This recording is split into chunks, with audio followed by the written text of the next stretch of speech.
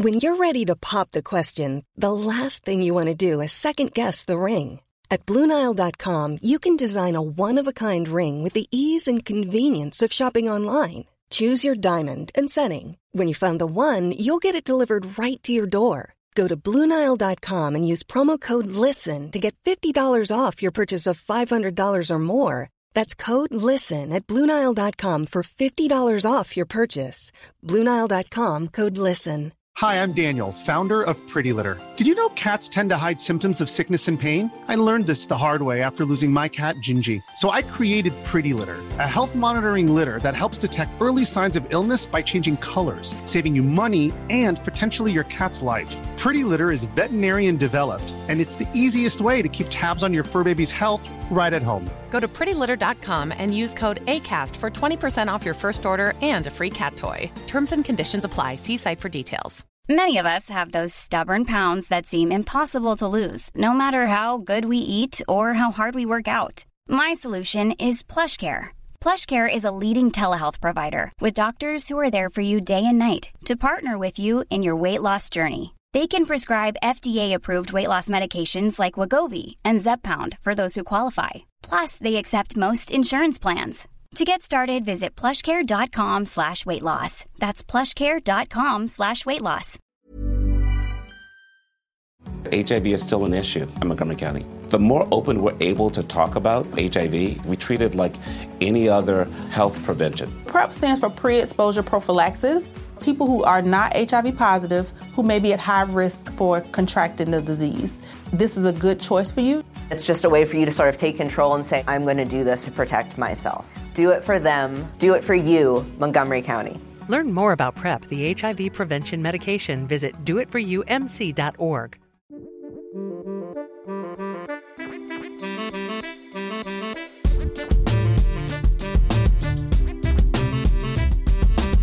Hey everyone, Scott Hansen here from NFL Red Zone. I hope you're checking out 1 hour of 5-Yard Rush, one of the best podcasts on NFL football in the UK. What's happening, Rush Nation? This Monday night, Murph's waved me on as if I'm late for my stage appearance. We are back, and it's almost not night time. I can just see the end of the sunrise ahead of me. Saying that has let my visuals disappear, so I'll stop mentioning the sun. It's definitely night time. Big man, we're talking some fantasy football today. How the devil are you, sir? I'm good. It's good to be back talking fantasy football. It's time to start to review 2020 and take what we can to move forward. But yes, all good. We're moving towards free agency, which is a great time of year. Then the draft. We've got loads of stuff going on now. This is like a busy time in the NFL. So it's one more dead week to go. So we thought we'll shoehorn this episode in now, and then after free agency, we'll do the other couple for running backs and wide receivers. So I'm excited for this. It's one of my favorite episodes to do, and this provides some basis for the book and a few other things that we do. So yeah, I'm excited.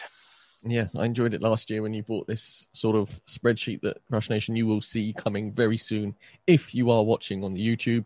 If you're not, go back and watch on YouTube or Twitter or wherever it is available, or just listen to us on your podcast and then buy the book for this information if you want a deeper dive into it. I think that's pretty much what we're saying, right?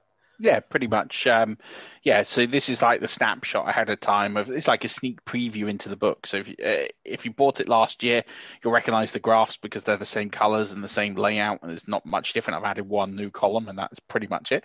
But everything else remains the same, just with new information. So it's just a case of framing, looking at the 2020 season, what is there to take away from it? And then how do we move forward to 2021 by position group?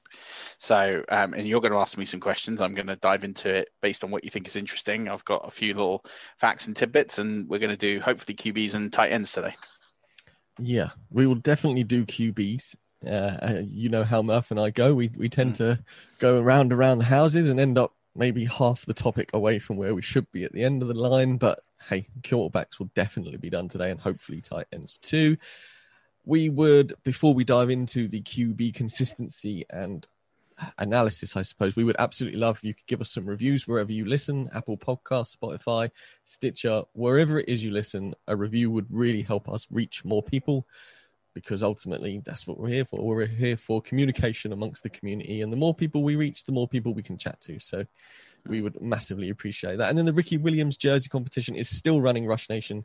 We're asking for a £2 donation to our chosen charity, which is unique. It's a pinned tweet on our Twitter, and don't do gift aid as it is a competition. But yeah, that's it. It's that simple, right? Yeah, it really is that simple. So just once we reach a certain number, I think it's 30 we agreed, then we would, or even 20. I can't remember what we agreed, but we will give that jersey away or do a live draw on Twitter or something, and we'll give it away. So yeah, £2 for chance, and you know you're going to have a better than 3% chance at the minimum, or 3.5% chance of winning the jersey. So, and you give money to charity, and it's £2. It's not a lot of money. Appreciate money is tight. So, you know, just enter it, and I can't wait to give the jersey away. Absolutely. So we have finished our Devi drafts. I don't actually remember when ours finished, but mine is definitely finished now. I presume yours is because you were ahead of us, right? Yeah. And I'm not in the rookie or Devi draft after that. So I took just veteran players because the pricing for rookie and Devi picks was too rich for my blood. So I just went with vets. So I have a straight vet draft with no rookie picks, and I traded my rookie picks next year to move up boards to get great value. Nice. Talking of Rich, I have a bit of beef with you after I was counting Devi and rookie picks in ours, and then you started telling people how many were left. So you stole the value from people who perhaps weren't interested. And the last time you put up how many were available, they started going like hotcakes. So keep that information to yourself, Commish. Come on. Well, it isn't the pinned tweets. A pinned message in the chat. What, that keeps getting updated? Yeah. Yeah, that's what I'm saying. If you don't update it and people have to keep their own list, then no, it does get updated. He updates it. That's what I'm saying. Don't do it, Rich. Let people miss out. No, I was at the other end, and I thought I'd better grab a couple here, and then Rich put a message out, and I think the next 8 picks were all rookie and Devi, and then there was not a lot there. That's dreamy. That's exactly what you want. I mean, my team is built for now. If I don't win this coming season, I'm hugely, hugely disappointed because I've built it. It's stacked. It's absolutely stacked. But hey, we're not here to talk about our teams. It was odd doing a draft at this time of the year. I was opposed to it. I'm not going to lie, because free agency hasn't happened. We don't know where the rookie draft hasn't happened yet. But yeah, the free agency business irked me somewhat, but it's fine. And I did my usual super flex trick of letting all the quarterbacks go before the last 2 were available, and then I had to take them. So Drew Lock and Daniel Jones, I'm riding you, or not, perhaps, if you don't have a job. Right. Let's talk quarterbacks and quarterbacks consistency, Murph. Top 24, right? Yeah, so we're going to dig into the top 24. Outside of that, this is not really one that interesting or overly relevant, because it's the guys down there, injuries or potentially not starters this year. There's not really a lot to get out of.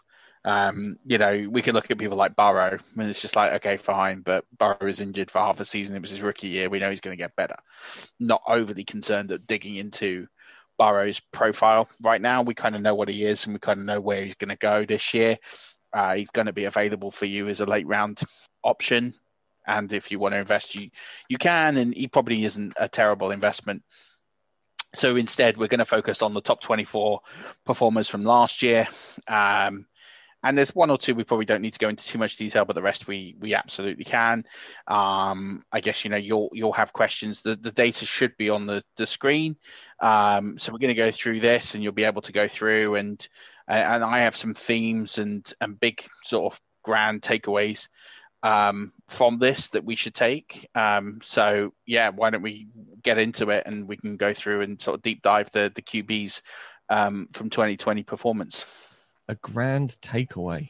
That sounds pretty big. I mean, to me, a grand takeaway is like a full-on Indian or Chinese with all the trimmings. But I'm looking forward to your takeaways from this, because when you threw this at me this afternoon via email, there was some stuff that I picked up initially that I thought, really? Like, where does that come from, or why is he there, and stuff like that. So I do have a question straight out the gate. With the total fantasy points, is this 4 or 6 point touchdown?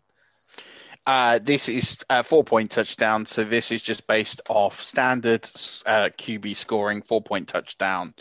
1 point in, minus 1 point interception. Just what you get is if you were setting up this league. So these point totals. So I guess let me pre-frame this. So where I've got these point totals, these are not just numbers plucked out of the air. These are numbers. I basically analyzed the entire performance of the season for QBs, and I took basically the top 5.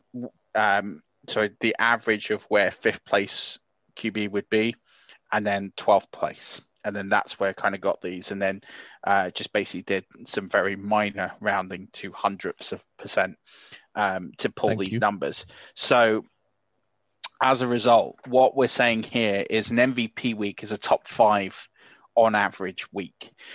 So that point total would have been good enough on the average medium for a top 5. Now, I could have gone through every single week and I could have said this person was top 5 this week, top 5 that week. But the reason I didn't do that is because you could have weeks where a QB could get 37 points and be 5th, and you could have a week where a QB could score 19 points and be 5th. And they're not the same thing. And so to devalue it in that way is not right, because just because a QB finished in the top 5 with, say, 17.5 points, and there was a random week where QB scoring was very, very low, then that didn't help you win a week. You were just in a pile with everyone else. So what this has done is it's taken the median point. So basically, if a QB scored 26.5 points in a week, typically it was a top 5 week. Some weeks it wasn't, but most times it was. And if it wasn't going to kill you. Like, it was still going to be a week that you were going to be, unless you came across the QB 1 week and, you know, your QB scored 26.5 points and another QB scored 48. Like, yeah, okay, probably didn't help you, but those things are so rare. This is just a way of having like a consensus. And then a middle of the road week, so a solid week, 18 to 26.5 points. Now, this is where QBs probably didn't kill you, didn't cost you a week. They scored fine, didn't really blow it out of the water, but didn't hurt you either.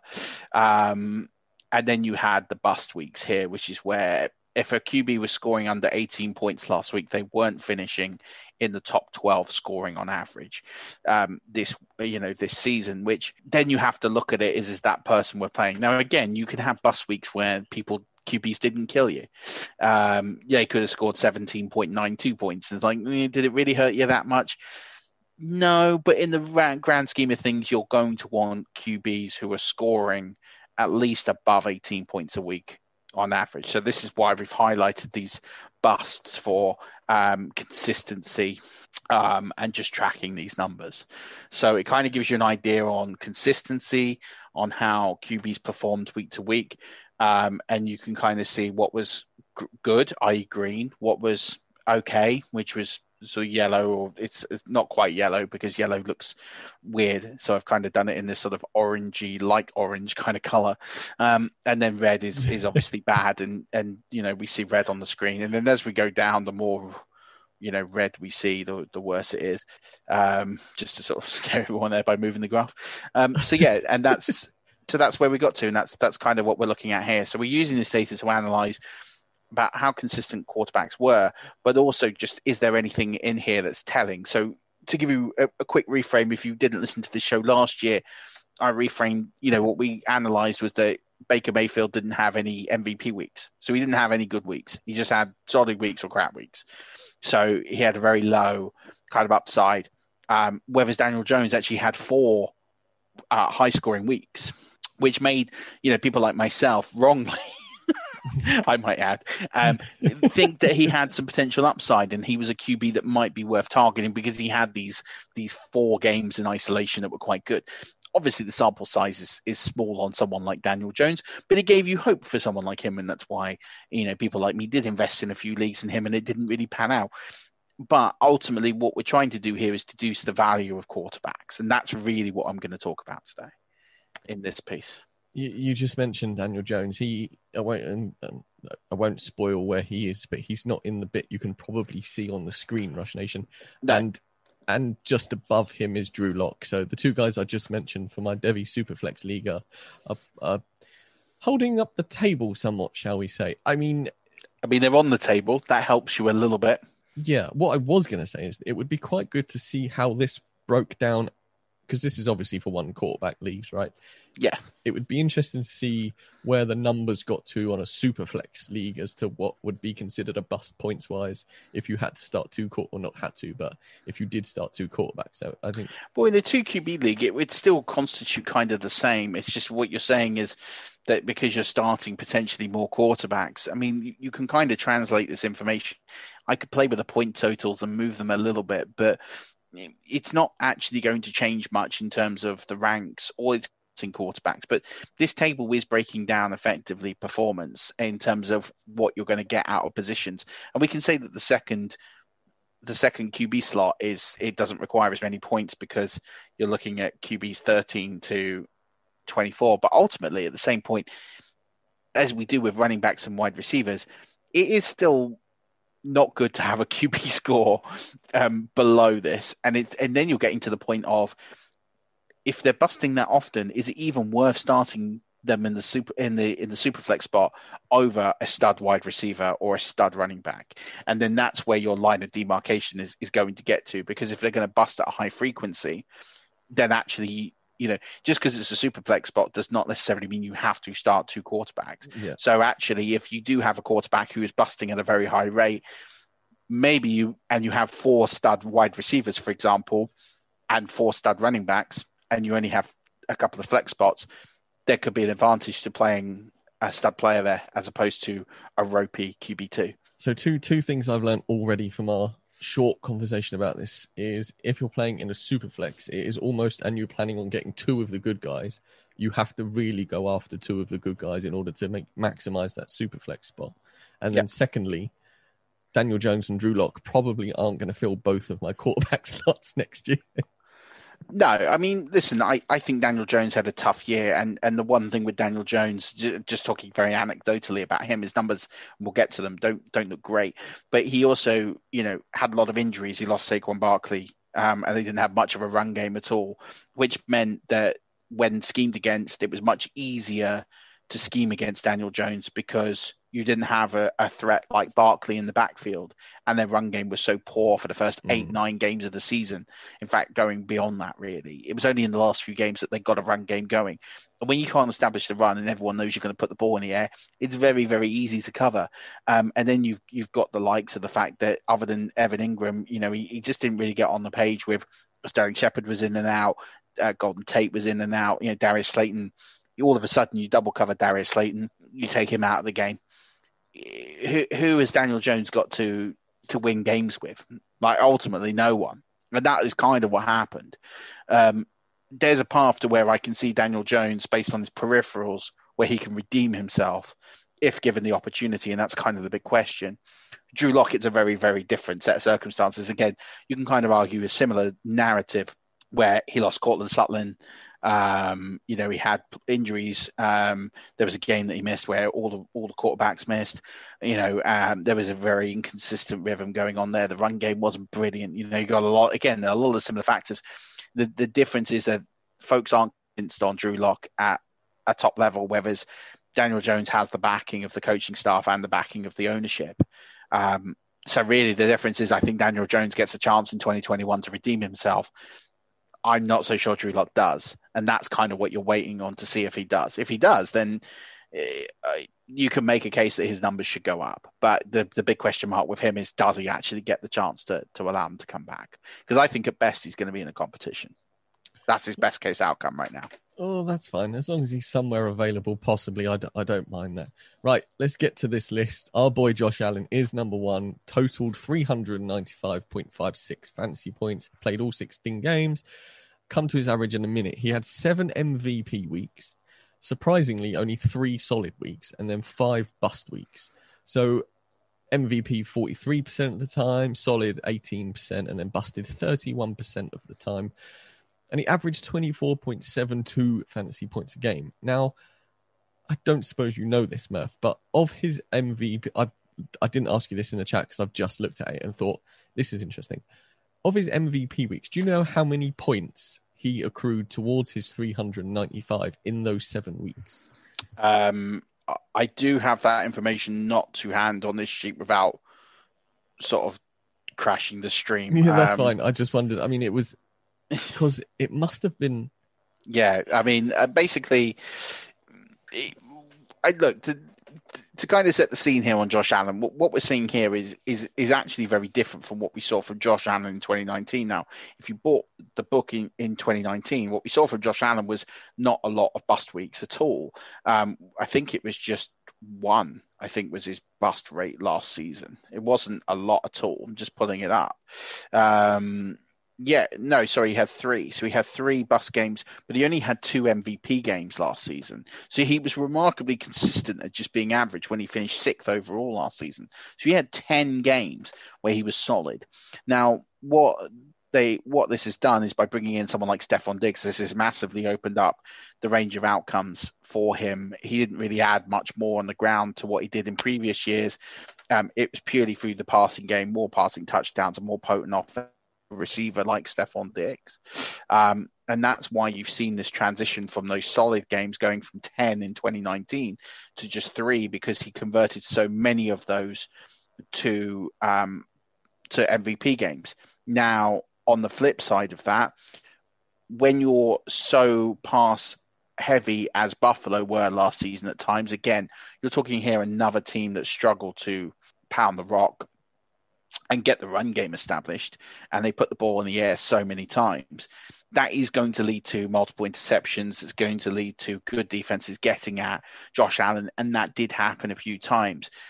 The major takeaway of this is we have 3 seasons of production now from Josh Allen, and all 3 look remarkably different. However, the scoring has been relatively good in all 3 seasons. So the confidence is that he has a relatively safe floor, because no matter what offense is being run in Buffalo, he's going to get points. Whether it's a heavy run offense, whether it's a combination of a pass rush offense, or whether it's a heavy pass offense, he is going to get points. He's a relatively safe fantasy asset with that great ability to go through and get you big games that were league-winning weeks. And in the playoffs, week 16, if you started Josh Allen as your quarterback, you probably won your league unless you were up against Alvin Kamara or Stephon Diggs. But he was a real winner, but you had to take the fact that he probably cost you a week or 2. Now, to give you the flip side of what he's giving you, which is game-winning weeks, you would probably take that cost. But what my point is that you don't necessarily know what that Bills offense is going to look like next year. Do they establish the run a bit more, and as such, do they take the ball out of Josh Allen's hands as much? I kind of think they do, and get a bit more balance, which will see a slight decrease, but not a huge decrease in his production. I mean, the year before he averaged just under 20 points a game. Making a prediction, I think he'll be somewhere in between the 2. I don't think he's going to be the QB1 next year, and I would expect him to be somewhere around maybe the 21, 22 points a game mark, barring injury and major catastrophe. Yeah, which on this sheet here would slide him down to between, 7 and 10-ish, something like that, maybe. Yeah, I mean, he's going to be, listen, I'll get to a major takeaway at the end of this, but he is someone that's in an elite tier of quarterbacks, and he's someone that, if on the board and certain quarterbacks have gone off the board, he's very well worth investing in. His ADP rough prediction is probably going to be somewhere around round 6 or 7. And I think a lot of these guys are going to be in that ballpark. I think there's a tier of about 4 or 5 guys in that ADP range that you're going to want to get one of them, whether that's Josh Allen, whether that's a few others. But you cannot, for me, looking at the construction of rosters now, cannot walk away without getting one of those guys. Yeah. Josh Allen is a guy you'd be very happy with on your team.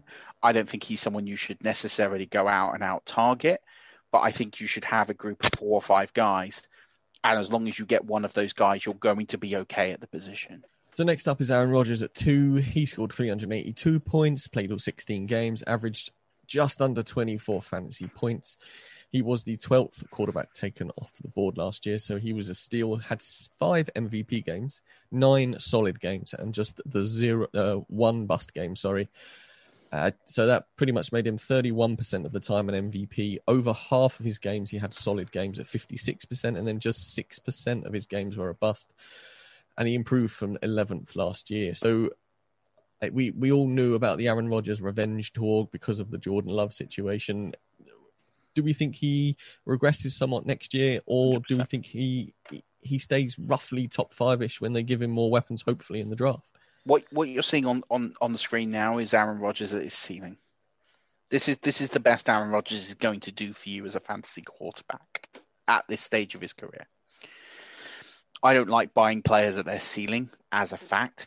We look at what he did just 12 months ago, and people will, especially Green Bay and Aaron Rodgers truthers will tell me, well, it was the first year of the Matt LaFleur offense and he was getting used to what was going on and whatever, right? He's the Hall of Fame quarterback. I get it. Last season, he got 4 MVP games, 8 bust games. He busted 53.33% of the time. That's a lot. Between last season and this season, from a personnel perspective, he threw to the same receivers. He had the same running backs. He had the same coaches. He had A.J. Dillon was the only thing that really changed, and a different tight end because they started targeting Tonyan. You cannot tell me that Robert Tonyan and A.J. Dillon were the reason why Aaron Rodgers was so good this year. Ultimately, it's a combination of he played completely out of his skin and played as well as he's probably ever going to play again in the NFL, and a combination of he was hyper efficient. Mm-hmm. Which is great, but very unlikely to be repeated. So I do think, and his average from 12 months ago was 17.5 points a game. He's putting up nearly 24. I'm not saying he regresses to the mean average of that and goes to around 20 points, but it wouldn't shock me if that was the case. Again, very similar to Josh Allen. What are we going to get out of Aaron Rodgers next year? There's a few more question marks for me with a draft next year, and I think he's going to be fine. But he's not in that group of players I would be aggressively targeting in sort of the 6th round of ADPs. I'd be quite happy to go for a safety net of guys after him. If he falls to the 7th, 8th round, that is a slightly different story, and then I can see the reason to invest in him. But if I'm looking at this core group of 6 of guys, I'm okay missing out on Aaron Rodgers. So again, I don't think Aaron Rodgers is going to be a lot of my rosters next year. That doesn't mean he's going to be a bad player, nor is he someone that you shouldn't be drafting. I just think he is going to be potentially overdrafted because of the fact he's MVP and that he will regress to the mean. I don't think you're going to see a statistical season out of Aaron Rodgers like the one we have just seen. That makes sense. So somebody who started this season hot and slowed down after potential injury that may have knocked the way he played last year was Kyler Murray, who is at number 3. He was just behind Rodgers with 378. Again, played 16 games because he came into the last week off the bench, averaged 23.67 points. He was the 4th quarterback off the board. He had 6 MVP weeks, 7 solid weeks, and just 2 bust weeks, which surprised me because I thought he may have had a couple more. No. And the one thing about Kyler Murray, what we've seen is, as opposed to what we've seen from the last 2 guys, what you see with Kyler Murray is what you're going to get. He's going to touch the ball a lot. He's going to run. He's going to make plays happen. He's going to do it with his feet as well as he's also going to do it with his arm. And he's good enough to sustain both at a good rate. The only difference between Kyler Murray rookie year and Kyler Murray sophomore year is he converted 2 bust games into MVP games. He had the same amount of solid games 12 months ago. He's converted 2. He had 4 bust games. He's down to 2, and he had 4 MVP games. He had 4 MVP games 12 months ago. He has 6 this year. Ultimately, the numbers are relatively the same. So when you're looking at Kyler Murray and you look at what you're buying, he is someone in that group of 6th round, late 5th, early 6th round ADP, where I'd be very happy to push the button there on Kyler Murray because you're going to get a quarterback with a safe rushing floor. He doesn't bust that often, as we're seeing. 4 bust games in your rookie year is pretty good. The fact that he decreased that further says to me that it wouldn't shock me if he decreases that number again next time out. Remarkably consistent, decent ADP range. If you can get him in that 5th, 6th round, I would have no problem pushing the button on Kyler Murray. And I'm doing drafts now and I'm getting him on that 5-6 turn. And I think that's a fine place to take a quarterback now, especially if you're going to get a guy like, because he's lock and load. You can play him 16 games, all right, you'll have to get a bench replacement in for one game, but he's not going to. It wouldn't shock me if his outcome was to improve on third next year. Next up, Patrick Mahomes in at 4, only played 15 games, but he did score 374 points, averaged just under 25 points a game with 24.96, was the second quarterback off the board, and he was pretty much as consistent as they come. He had 6 MVP weeks, 8 solid games, and then just the 1 bust, which meant he was pretty much playable all but 6% of the time. So Patrick Mahomes, the highest average points per game of any player in the league last season. So in terms of played significant amount of games, I think he did anyway overall, but he actually had a better average than Josh Allen. Obviously, he sat out in week 17 to Chad Henne, and that's why there's a game missing on his record that isn't on others. But the key thing here is his ADP.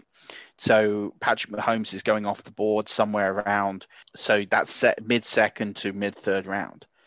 So why, if you're looking, and we've seen this both years, last season he got injured, he was 8th overall. Again, nothing wrong with his production. He averaged 21.54 points. He's remarkably consistent in what he's going to give you, but ultimately he's not putting up 30 plus points a game. So taking Kyler Murray over taking Patrick Mahomes 3 to 4 rounds later is not a disadvantage to you in the average that is weighing out taking Patrick Mahomes at ADP 18 to 26. So the question is, why do people do it? Because it's a name. You get people who just think it's going to work out better one year. And he's had a record-breaking season once, and they think that they're kind of chasing that number again. But for the last 2 years, it's not happened. Yes, okay, injury last year. This year was nothing to do with injury. He had all his studs available. All his players were available. He's a very good quarterback. Overall, highest points per game average. But it's just not enough to warrant not taking someone like Josh Allen or Patrick Mahomes 3-4 rounds later. That's why I will never get Mahomes on a redraft roster. It just isn't going to happen for me in a 1 QB league, because I'm not going to go and pay up for him because the value isn't there. It never has been there. It's certainly not there now. So yes, granted, he will probably be if Mahomes is the QB1 next year, am I going to be shocked? Absolutely not. Is he going to create enough value for you to take him 4 rounds higher than the next replacement? I very much doubt it, unless he's going to need to put up an average of about 34, 35 points for him to do that. And that would be a record-breaking season for an NFL quarterback, and I can't ever see it happening. Okay, so let's move on to a couple of guys now who we have absolutely no idea what's happening, really. The first is Deshaun Watson. He scored 369.32 fantasy points, played all 16 games, averaged 23.08. He was the 6th quarterback off the board, so actually paid value-wise because he finished better than his ADP. He only had 4 MVP weeks, but 9 solid weeks. And then, as I said, he was pretty much good for the rest of the season and only had 2 bust games. So 56% of his games were solid games, and that was at Houston, where he probably won't be next year. Well, we don't know. So I think this. So we'll start with Watson. Watson, as you said, 5th overall. He actually dropped down. He was second overall scoring QB last year, but his actual points per game and total points scored were up. Let's not forget they took away DeAndre Hopkins from him, so he had no stud receiver to throw to, and he put up more fantasy points. Mainly that's because the team was terrible and they were just ongoing, always on attack, because they were losing. They lost a lot of games last season. They ended up with the 3 pick. I mean, they've traded it, but that's what they would have got for the right reasons.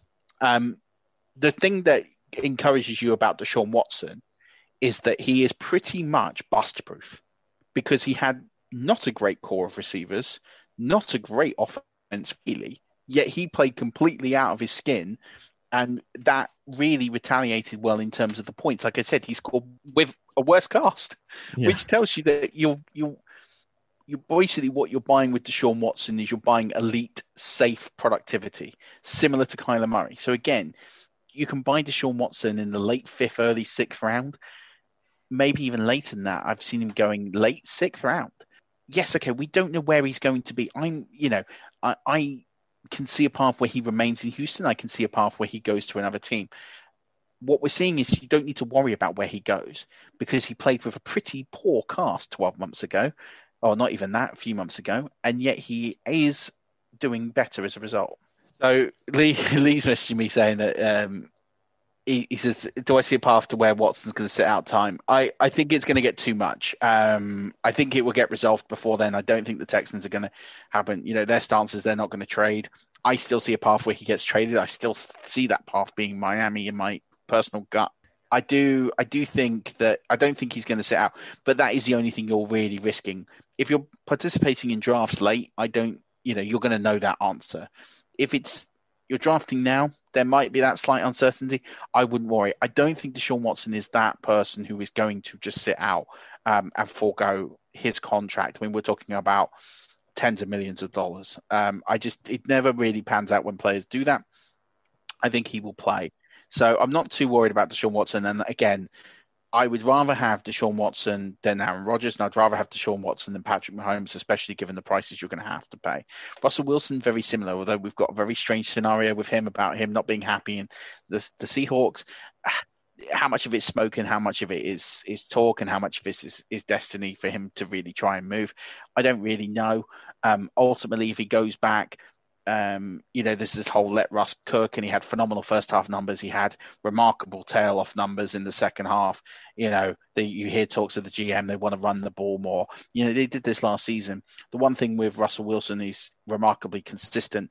20.89 points per game last season, 22.49 points per game this season. Even if he regresses back to his 2019 numbers, that was still good enough for a top 5, top 6 finish. Again, you're buying relatively safe, cheap, good. He's going even later. You're getting him in the late 6th, early 7th round. So again, he's at the sort of tail end of these guys that you're getting that are in this elite tier of quarterbacks. I, again, would rather have Russell Wilson than Aaron Rodgers. On token of that, what you're buying is safe productivity. It's almost bust proof. So, for me, the 3 guys in this draft, no matter what, who I would say are absolutely bust proof, are Patrick Mahomes. Unfortunately, too high a price. I wouldn't pay it. But Deshaun Watson and Russell Wilson are bust proof. I would say Josh Allen isn't quite bust proof week to week, but as an overall commodity is probably bust proof. And I think you can buy him. So I'm looking at these guys that you're getting in the 6th, 7th round. I'm quite happy to take Josh Allen, Deshaun Watson, Russell Wilson, Kyler Murray in particular. Again, Kyler Murray's bust proof. For me, they're the guys I will be targeting, and probably I will have a lot of those guys on my teams next year because that 6th round price is well worth paying for one of those QBs to get that certainty at the position. And these guys are just getting that production year on year and are doing a great job. And I think that we now are moving away from this late round quarterback theory of you can just sit there and wait until the 11th round to get a QB. These guys have enough difference makers to where you can pay a 6th round price, and there's a good reason to do it because they are going to contribute 5-6 points a game more, and that will be the difference between wins and losses come the end of the season. So in at number 7 is Ryan Tannehill with 343 points, played 16, averaged 21.4 a game. He was the 21st quarterback off the board, which is ridiculous considering he finished 7th. He had 5 MVP games, 3 solid games, and 7 bust games, which meant 43% of the time he busted for you, but yet finished 7th. Yeah, but just when the good games were good, he was very good. Again, hyper efficient in the red zone, very efficient red zone offense, very good, safe passer. The bust games he had were when they were predominantly run heavy for the most part. So that was in line with Derrick Henry running for 200 yards a game kind of thing. And it was more of a game manager kind of nurture the ball, don't turn the ball over, let Derrick Henry kind of run over teams. There was a couple of bad games in there, but that was majority why. There's some changes on the horizon for Tannehill. His offensive coordinator, Arthur Smith, is gone. He's now the head coach of the Falcons, so he's going to get a new OC. There's probably going to be a little bit of change there. Tannehill's a very good safety net for me. If you're not going to invest in the guys in the 6th, 7th round, and you're going to have to wait to get a quarterback, Tannehill is someone that's going to be available in the 9th, 10th round. If you're not going to get these sort of elite guys and you're going to go for the next tier down, Tannehill, along with the next quarterback we'll talk about, is kind of in the form of that next tier that you can invest in and be confident that they're going to put solid numbers together, that you kind of can start them every week and not to worry, but they're not going to win your leagues. And whether it's the guys like Kyler Murray, Josh Allen, Deshaun Watson, Russell Wilson, you can win a league with those guys. These guys you'll have to draft very well in the other positions, but they're not going to kill you in the league either. So moving on, it only took 8 players, Murph, but we finally found somebody. Fire the cannons. Tom Brady is in at number 8. Super Bowl champion, 337 points a game, played 16, averaged 21.12 a game, was the 10th quarterback off the board, which I thought was surprisingly high. I thought he would have been slightly after that. Everyone was in for him last year due to the offense he was inheriting. Yeah, I just felt that seemed surprisingly early to me. He did, however, have 4 MVP games, 5 solid games, but busted 6 times. Yeah, and this is going to not shock anyone. He busted quite a lot very early on. New offense, no off season, no real time. He busted 3 times in the opening 6 weeks. So that shouldn't shock anyone. And there were games he threw interceptions or multiple interceptions in. I think with Tom Brady again, he for me is with that Ryan Tannehill. He's a good safety net guy. Tom Brady is not going to win you a league as a quarterback. I mean, the fact that he's still playing at his age is nothing short of remarkable. The franchise are not only happy with him, but they're going to extend his contract, it looks like, and we'll get that in the coming days. So it'll be some extra cap relief to Tampa, but he will be playing past 45, which is just nothing short of ridiculous. Tom Brady listen, you're going to be able to get Tom Brady in the 9th round. If you miss on these guys, Tom Brady's going to be fine. He's not going to kill you. He will kill you some weeks, as we've seen with the bust weeks, because he will have the sort of week where he'll throw for 220 yards and 2 touchdowns. That is going to happen because wins over production is more important to Brady at this stage of his career. Mm-hmm. He doesn't have anything to prove. He doesn't need to go and have a 500-yard passing game because he's been there, he's done it. He's there about wins and W's. So he doesn't need to worry about money. He doesn't need to worry about his next contract. He's not playing for the same thing that other guys are playing for. In terms of Brady, you're buying a really good safety net in that 9th round, maybe where he's going, and you can win the league, but you're going to have to do similar to Ryan Tannehill. You're going to have to nail the other positions because you are going to be at a very small, slight disadvantage if you don't get those elite guys in the 6th, 7th round. So let's move to the next end of the age bracket, as you were. Justin Herbert is in at 9. He scored 332 points, so just 5 less than Tom Brady. Only played 15 games. Averaged 22.19. Was the 36th quarterback off the board because Tyrod was going to be the starter. Yep. He was fairly consistent. He had 4 MVP, 5 solid, and then 5 bust games. It was Justin Herbert's first season in the league, right? We should talk about Lamar as well because these two were statistically a dead heat. Both Justin Herbert and Lamar Jackson finished 0.06 points apart. So effectively, they had the same fantasy season. But Justin Herbert did it in less games because Tyrod started, game week 1, and it was only week 2 that Herbert came into the game late and took over. And Lamar did miss a week for injury. So really, statistically, they had exactly the same season. We'll start with Herbert. He's got a new coaching staff, 2nd year. People have high hopes for Herbert. His rookie season was nothing short of remarkable. The best rookie season any rookie quarterback has had. We're talking about the offensive rookie of the year. And rightfully so. I don't know what we're going to get because it's a difference. Again, you're talking about a different coordinator, different head coach, different philosophy. You could see some changes in Herbert. We don't have enough pre-production to see how that's going to pan out. So I think there's a little caution in me in Herbert. I think he gets overdrafted. I think he's probably someone that's going to be available in the 7th round. If you missed out on those guys, I completely understand.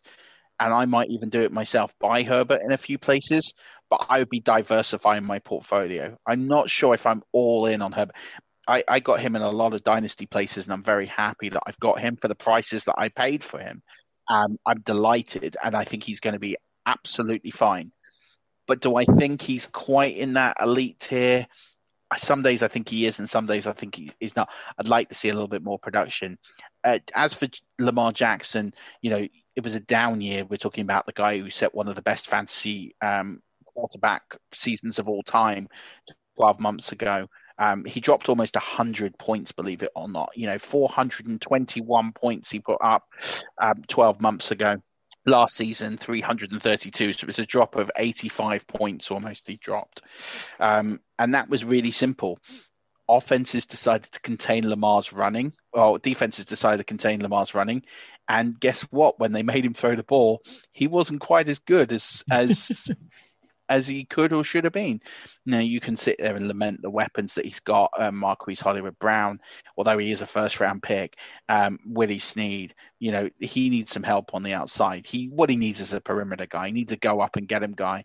That is what Justin Herbert has in Keenan Allen. It's what Kyler Murray has in in DeAndre Hopkins. It's what Josh Allen has in Stephon Diggs. The reason those guys are much higher up is because they have that go up and get them guy. So when you get those 50-50 balls, you've got someone who's going to make those plays. And Lamar Jackson doesn't have that. And until he has that, you will see a rebound in his performance. And I think he's someone that is relatively safe, but I still think he is someone who's going off boards way too early for me. He's going off the boards in the third, fourth round because people are chasing that 421-point season. I don't see that again for Lamar until he gets at least a big receiver. They might get one in the draft this year. They might get one in free agency. I don't quite know how they're going to do that, but he needs a weapon. And until he gets one, he's overpriced. He's overpriced in the third or fourth round. Give me Josh Allen, give me Kyler Murray, give me Deshaun Watson, give me Russell Wilson. I'm happy with any of those guys. But that's not to say that he is a bust by any stretch of the imagination. Lamar is potentially still an elite player, but he's going to need some help to get back to where he was in 2019. Yeah. So we move to number 11, and that's Kirk Cousins. 306 fantasy points, so quite a drop off from Lamar at 10. Yeah, he played all 16. He only averaged 19.14 a game. He was the 22nd quarterback off the board, so if you waited late and picked up Cousins, you didn't necessarily kill yourself. But where you did kill yourself is the fact that he didn't have a single MVP game, had 9 solid games, 6 bust games. So if you played Kirk Cousins every week, I don't imagine you were happy come the end of the season. No, Kirk Cousins is the perfect superflex quarterback. That is what he is. He's not a guy you want to start in your main spot, but he's more than good enough to play in that superflex spot. He is like Mr. Superflex. That is where Kirk Cousins excels. Captain Superflex. He was 13th last season. He's 11th this season. He just is going to be in that range. He's going to be the fringe QB1 QB who's not going to shoot the lights out. He's not going to put up massive weeks for you, but he puts up a lot of very decent weeks and you'll score just fine. He ultimately is someone who's not going to kill you in leagues, but as you say, he's not going to put up those weeks to where you're going to have to win in every other position. And if you're one of those that goes very late on QB to the point where you're going to let the first 10 guys get off the board and maybe even Matty Ice off the board too, Kirk Cousins is your line of demarcation. He is the kind of guy that I'm streaming. And he is that last line for me of players who I'm either streaming or I'm starting Kirk Cousins. And I'm probably still thinking about streaming. But he's good enough to where you don't need to. But he's not going to, on his own, win you fantasy championships. No. And I mean, from the data in front of us, it's very obvious that from Kirk Cousins, that line is blatantly apparent from what you can see color-wise. There isn't much nice after this point, really, considering for starting quarterback in a one-quarterback league. A large drop-off after Kirk Cousins was Matty Ice with 280 points, played all 16 again. Only averaged 17.53 points. He was the 8th quarterback, so you lost out on value if you took him as the 8th quarterback off the board. Had 3 MVP, 3 solid, but 9 bust weeks. Yeah. I mean, a lot of that was due to just how bad the coaching was. That didn't help them. He's a better player than that. I don't think he's as a fantasy asset. I think he's past his best as a fantasy that MVP season we saw a few years ago. Looking back at 12 months ago, he only played 14 games. He averaged 19 points per game. So again, we're looking at someone remarkably consistent, 17.5, 19 points a game. He probably goes in that Kirk Cousins, probably even slightly better. He probably has slightly more upside, as you can see with the MVP weeks. He has a better receiving cast. It's a better offense. Matty Ice is someone who I'd probably take over Kirk Cousins, but probably over no one else above him. The big question is, how long does Matty Ice have left? Is he still going to be a Falcon? They're in massive cap trouble. Do they get rid? Do they put him up for another year? Does he improve under Arthur Smith? He very well could do. Again, he's in this range of safety net. You'll do okay getting him, but he's not going to go off the board at QB8 again. He probably realistically is going to come off the board at QB12. And that's fine. And again, I think you're drawing this line of demarcation between Cousins and Matt Ryan, and that's kind of it. I think once you go outside these guys, you really are in streaming territory. And again, Matty Ice, perfectly good QB2 for your Superflex leagues. I've got him as like QB3 in a couple. I'm more than happy with that. Like, that's kind of what you want. Yeah. After Matt Ryan, sort of possibly the next guy, the gap just keeps... It's an exponential growth at this point, and it falls away really quickly. So in 13th, we've got Derek Carr. He scored 272 points, played 16, averaged 17 a week, was the 27th quarterback off the board, maybe because there was some controversy with Marcus Mariota, and we weren't entirely sure who was going to be the starter. Only had one MVP week, though, but had 7 of both the good and bust weeks. So, yeah. And I guess we should talk about him in a similar vein to we talk about the next person, Ben Roethlisberger, very similar profile, so that let's do them both at the same time. The only difference is Ben Roethlisberger played one less game, which for some reason I haven't charted where he ended up, or Derek Carr missing a game from his profile. I'll double check that when I go through. Derek Carr. So I know I've not put his week 17 in. So I'll look at where it is. It's slightly wrong. I'll update that, especially before it goes to print. In terms of Derek Carr and where we are with him, really simple. You know what you're getting with him. The question is he going to be the long-term answer in Oakland? Probably not. Does he have the full faith and confidence of the coaching staff based on the noises coming out? He does this season, and I think he's, again, perfectly adequate. We're now sort of, any of these guys down here, we're reaching the line of people that we're not comfortable drafting as starters. These are guys that you're going to draft as your backup QB, if you're drafting a backup QB. And Derek Carr is fine, not sexy, but he'll do a job and he'll get it done. Same with Big Ben. This is arguably Big Ben's last year in Pittsburgh. He's losing Juju, looks like. He's got a pretty good core of receivers there. They need to establish the run more to help him more, but that arm is not what it used to be as a cannon, and he has definitely dropped off. His average depth of target is much lower than it ever used to be. And he's coming off statistically a pretty average year that's only going really one way. He also just took a $5 million pay cut, which tells you all you need to know about, where he sees himself in the short term, which is with the Steelers and then probably retiring.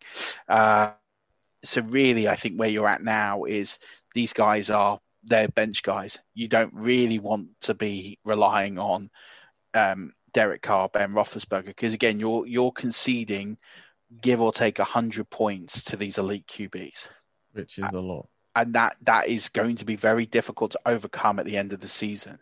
100 points is a lot in one position. So you don't wrong side of that. And then you're looking at someone like Big Ben, who is older, injury prone, has had injuries. Yes, he played 15 games last season, but is he realistically going to continue that streak? I don't know. So we're now talking about, and we can whittle through the rest of these pretty quickly. The rest of these guys are guys that you wouldn't want to have if you're at this stage of the draft. I'm punting someone like Trevor Lawrence. Yeah, I guess those guys... or Joe Burrow. Again, Joe Burrow, we haven't talked about. No, and then we've also got the people who are coming in, right? So the Trey Lance, I would say Trey Lance first because he's the first name, but Trey Lance, Zach Wilson, Justin Fields, they could all realistically be starters next year, and they're not on this list. So at some point, we have to throw slides in that aren't even here. Somebody who's Next on the list, Matt Stafford at 15, scored 260, did play all 16 games, even though of his injury worries. Only 16.2 fantasy points a game, but was missing Kenny Golladay, as we mentioned last week, for pretty much all of the season. Had 0 MVP weeks, 6 good weeks, and then 9 bust weeks, but is no longer in Detroit, is the quarterback in Los Angeles for the Rams. So where do you see Stafford being on this list next year come the end of the year? If he's QB 15, it holds absolutely no surprise to me. Jared Goff hasn't. Where was Jared Goff 12 months ago? He was QB 15. But do you think Matt Stafford in a vacuum is a better quarterback than Jared Goff? Yeah, he's a better QB than Jared Goff. So do you think that 15 is the Los Angeles Rams area for quarterbacks, or do you think that Matthew I do, because they run the ball. They run the ball well. They run the ball. They're very efficient running offense. And their QB, listen, in order for the Rams to be successful, Matt Stafford cannot throw the ball more than 500 times. If they're throwing the ball 600 times, 650 times, 2 things are going to happen. 1, they're going to lose a lot of games. 2, Matt Stafford's going to get injured. I'm not convinced Matt Stafford can throw the ball 600 times and be fit. His back, shoulders, all the numerous injuries that he's had at this stage of his career. That's no knock on Matt Stafford. He's had a fine career as a professional, but you're not bringing in Matt Stafford to throw the ball 600 times. And that is where, as a result, he's going to lose volume-based guys like Ben, who will probably throw the ball close to 600 times. Yeah. No, that's fair. It's just numbers. We're not looking at their play. None of these guys are bad quarterbacks. We make a joke about, statistically, there's 32 starting quarterbacks in the NFL. They're the 32 best players in the world at their position. None of these players are bad. It's just a case of, based on the systems of where they play, these are not guys I want to be having on my teams as starters in particular. As bench guys, maybe. I'm the vein of Stafford. There's no upside to Stafford. There's no upside to him. So I would rather stream and get the upside from the stream than I would from playing Matt Stafford. Yeah, and that's perfectly fine. In at 17 is Baker Mayfield, who scored 248 points, played all 6. Oh no, I've missed Cam Newton at 16, although he's irrelevant because he shouldn't be in this list. He could end up back at New England, but we all know where we are with Cam Newton. Cam Newton is effectively a running threat quarterback who has an arm that is surgically repaired more times than I've had hot dinners, and as a result, he is a declining asset in the NFL. He said, is he good enough to start? He might be, I don't know. He's not a player that you really want on a lot of rosters. Not bad as a backup if he's going to be the next kind of guy, late end throw, but I don't think anyone's drafting Cam Newton this year. The same way I don't think a lot of people are going to draft any of the guys left on the list. I mean, we can kind of rattle through them. Baker Mayfield is someone who, as we talked about last season, there's no upside to Baker Mayfield. They're a run-first team. He has some good points about him, and he's not a bad quarterback. For me, he's kind of that line of he's the new Dalton line for me in the NFL. He's perfectly fine. He's not going to cost you a Super Bowl berth or playoff run, but he's not going to get you there on his own. And his fantasy numbers just rank as perfectly average. And he has been remarkably consistent in being perfectly average. Last season, 15 games, 227 was his output. This season, 16 games, 248. So he slightly improved his average from 15.14 to 15.51. 15 points a game. That's what he is. He's a 15-point-a-game quarterback. Teddy Bridgewater is not going to have a job next year. Jared Goff could see some upside. It'd be interesting to see what you get. If he, for me, of all these guys, is the only one him and Wentz are the only two I'm interested in at this stage, because I was going to Goff. We'll start with Goff. Yeah, Goff is obviously going to a different team. They do pass the ball. They do sling the rock. Matt Stafford has put up reasonably good numbers. It'd be interesting to see if they let Goff go and see what we get, because I'm not convinced we've seen everything in Goff. He certainly hasn't been the quarterback that was number one overall. And I'm thinking that's more the system than the player. Yeah. So I'm not actively drafting Jared Goff, but if Jared Goff rebounded into a top 12 QB next year, I also wouldn't be shocked. No. I think he could be one of those guys that could be a late round pickup. You stash on your bench, and he could have some really good weeks. Philip Rivers is retiring. It'd be interesting. Yeah. It would be interesting. Sorry, with Jared Goff. I mean, he needs Kenny Golladay fit. That's an absolute must to have somebody of that stature on the outside. Marvin Jones, is he going to be in Detroit next season? Gone. Probably not. Nah. Other than that, I mean, they'll tag. No, he's gone. They'll tag Golladay because they can't lose all their receivers, and the tag is pretty cheap for receivers this year. So they'll tag Golladay. I'm pretty sure of that. Jones is gone. Amendola's gone. They've got Cephus, I think. Cephus, yeah. He's not bad. He came up with some big plays down the stretch. They'll go receiver in the draft. They might even try and hook one off free agency as well. They've got an offensive coach now instead of a defensive head coach, although we don't know what we're going to get out of Dan Campbell, really, because he's never been a coordinator at any level of the game. It does. I mean, DeAndre Swift is probably going to be the running back there now as well, 100%. Which helps Jared Goff. So, yeah, I think Jared Goff could surprise a few next season, but I'm not saying he's going to win you any leagues. You mentioned Phil Rivers is gone. Drew Brees, is he gone? Probably. Even if he's not gone, he doesn't play 16 games, and Even what if we've he's seen not out gone, of he's him, gone. He's gone. He should not be drafted in any fantasy league next year. I drafted him. I just drafted him in the Devy, but that was but that's different. You're absolute desperate need. Yeah, I mean, fine. So let's talk about Wentz. Wentz is someone who we both liked coming into this season. We thought he could put a good season. He obviously had a terrible year, and it's not all down to play. It was a lot of going on behind the scenes. He goes behind a better offensive line now. Wentz is someone who will rebound from the numbers that we're looking at on the screen here. He will climb upwards, and he will, we're looking at his points per game, 16.53. That probably steers him towards 15th, 16th in this list. The one thing I would say about Wentz is I think those numbers will only go up. He, again, is someone I'll be targeting as a super flex ad. I think his best range of outcome is somewhere like 10 to 12 is his ceiling as a fantasy quarterback. I think realistically you're looking in that Kirk Cousins, Matt Ryan kind of. So I could start Carson him. Wentz becomes the new line, that line in the sand that you dare not cross as a starter. I mean, he's on the fringes of that line. He's either just below it or on that line for me. Which is fair. He's not someone I'm actively targeting in leagues. Because he's not even on a really expensive deal for the Colts, and they could very easily move on after a year or two. So it'd be interesting. He's playing for his job, and we could see a nice rebound, but I don't see the path to him being an elite fantasy quarterback moving forward.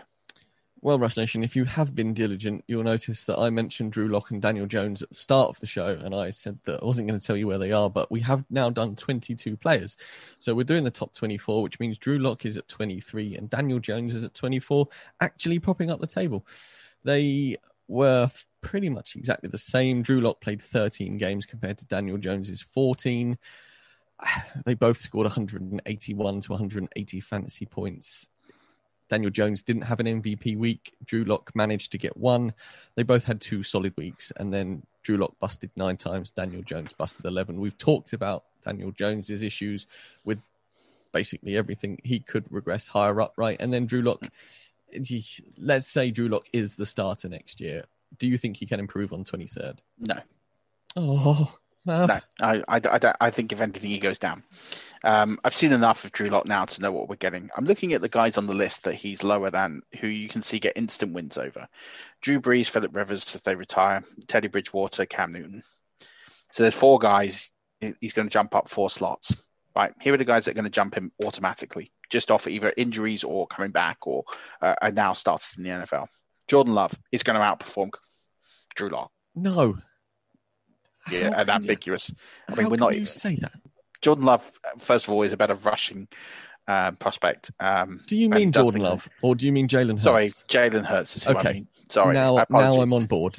I was going to say Jordan Love is not a starting quarterback. Jalen Hurts. I do apologize. Jalen Hurts is going to be above Drew Lock. I think that's not really a wild take here. I don't think anyone is going to sit here and shoot me for that. Jordan Love, now I get it. Yeah. Okay. Trevor Lawrence. Yeah, agreed. If he's the starting quarterback for the Jags, and he's going to be the starting quarterback for the Jags, right? So that's a done deal. Trevor Lawrence is going to be.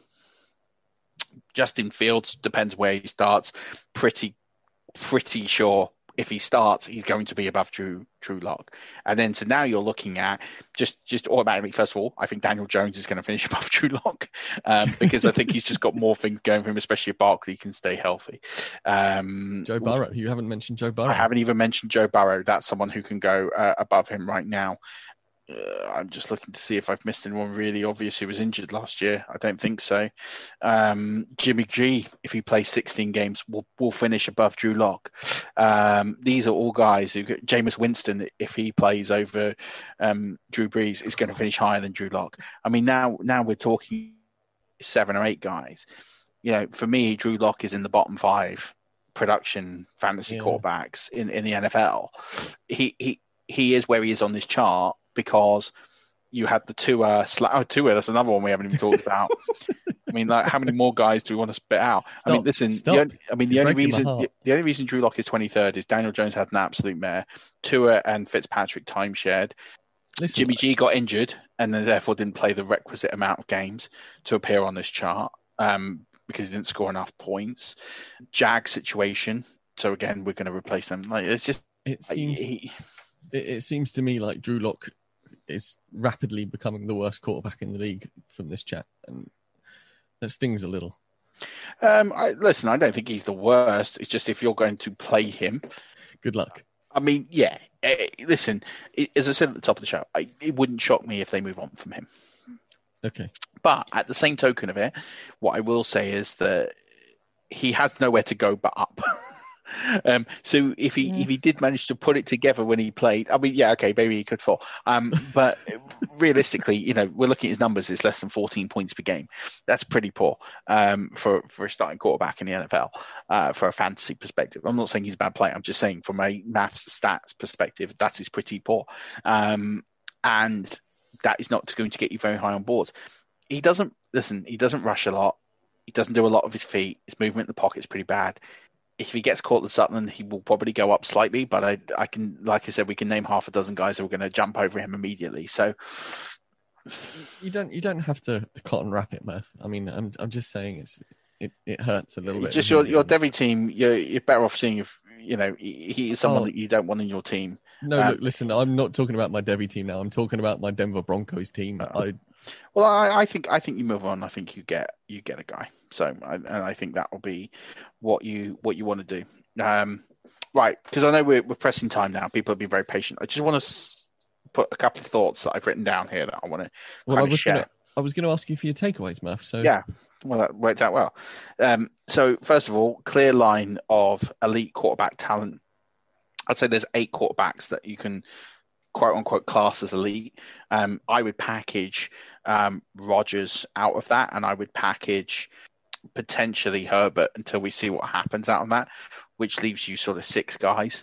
And then really, I think you have to walk away from that draft. And we haven't even mentioned Dak, by the way. Dak is another one I'd be putting in there. Oh, God. So, again, we're looking at, for me, the guys who I think are absolutely elite in this sort of elite tier of players that you want to be getting away from a draft from.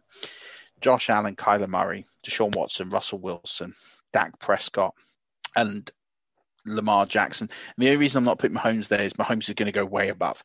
So if you're one of those people who are going to take Mahomes in the 3rd round, 2nd round, then that's you. But that's not going to be what the majority of people listening to this are going to be doing.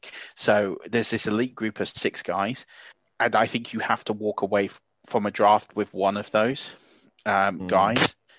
I think you just have to. I think you have to walk away from either Dak, Josh, Kyler Murray, Deshaun Watson, Russell Wilson, and Lamar Jackson. I think you have to walk away from a draft with one of those guys. And if Lamar goes too high, I think you need to let him go and just get one of the other guys. It doesn't matter if you get the last guy in that tier, but you have to get one of those guys. Yep.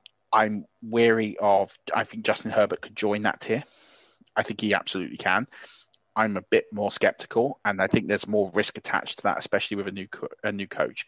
Aaron Rodgers, I think, regresses slightly out of that tier. I think you're buying him at his absolute ceiling. Let others pay the ceiling price. Go get one of the other guys. Yep. That's what I mean by that elite tier. I mean, yes, Patrick Mahomes is in this tier as well, but just price wise, he's not in it for me because you're going to have to pay too much to get him. And maybe the same might be true of Lamar Jackson. If you miss on those guys, you have to get Aaron Rodgers. You just have to. And if you miss him, then you have to get one of Brady, Tannehill, Matt Ryan. And if you miss them, you have to, with your very next pick, no matter what, take Kirk Cousins. But now you're seeing the real line of demarcation falling. And then you've got Jalen Hurts, and people are going to draft Jalen Hurts out of the interest in wherever he lands. And Jalen Hurts' range of outcome could be anywhere from 5 to 15 on this board. That's fair. So, they stick to the known commodities of what you're going to get. You can buy, and we're going to call this the mid-round QB approach because that is effectively what it is. Take a QB in the mid-round, take a known commodity who is going to be consistent and is going to be an elite consistent performer. If you can walk away from a draft with Kyler Murray every time in the 6th round, then absolutely do it. If Kyler Murray is there for me in the 6th round, that's my auto pick draft every year. And that means now people are going to snipe me into it. And that's fine because as long as I get one of the other guys, I'm not that fast. But Kyler Murray for me is an automatic 6th round. If he's in there, bang, bang, bang, every single draft. Plug it in now because you shouldn't go into a draft with like that set plan, but you have to get one of these guys. I think that's just a given now with the game. I'd like to see the championship rosters that didn't have any of those guys on, and they would have to have drafted or played the waiver wire out of their skin to get ahead. Is that your thoughts on the quarterbacks, or do you have? Well, the other things I was saying. So as I've put here, Rodgers is going to regress. 17.06 points per game last season. We're looking at a bump of nearly 7 points per game increase this year. I think that regresses to somewhere maybe in the medium. Don't go early QB; it doesn't work. So don't take Patrick Mahomes; it's not worth it. You're not going to get the value for that. Mid-round QB is the way to go. The 3 or the 4 in here, the 3 in here that I desperately want more than anything are Kyler Murray, Deshaun Watson, or Russell Wilson. And I would throw Josh Allen in there, but there is a little bit more risk baked into him. But in terms of consistency, Murray, Wilson, Watson, obviously those two guys have got some quarterback starting issues, but this is why I think Kyler Murray. Like I look at all of this and I go, if I can have Kyler Murray in every single draft, I'll take him now. Thanks very much. See you later. Good night.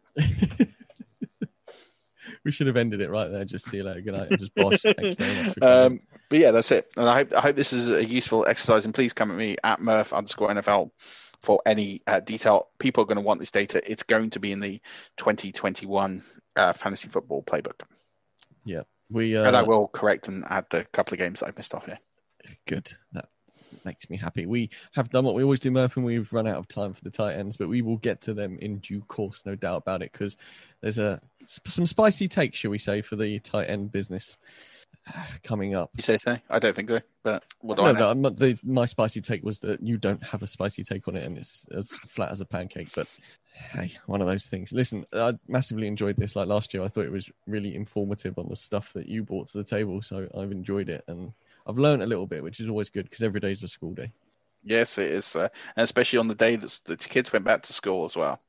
There you go. There's that box finished up nicely. So, yeah, don't forget, Rush Nation, to check out the Ricky Williams jersey competition. It is our pinned tweet. £2 an entry. It's all going to charity. It's all for a good cause. And it's a legit good jersey. So, that's about it. Head over to the website, check out all the draft content we've got going on, 5yardrush.co.uk. Follow us on Twitter at 5yardrush. Follow Murph at Murph_NFL. Lee, thanks for doing what you're doing back there as always. Rush Nation, until next week, don't forget, keep rushing.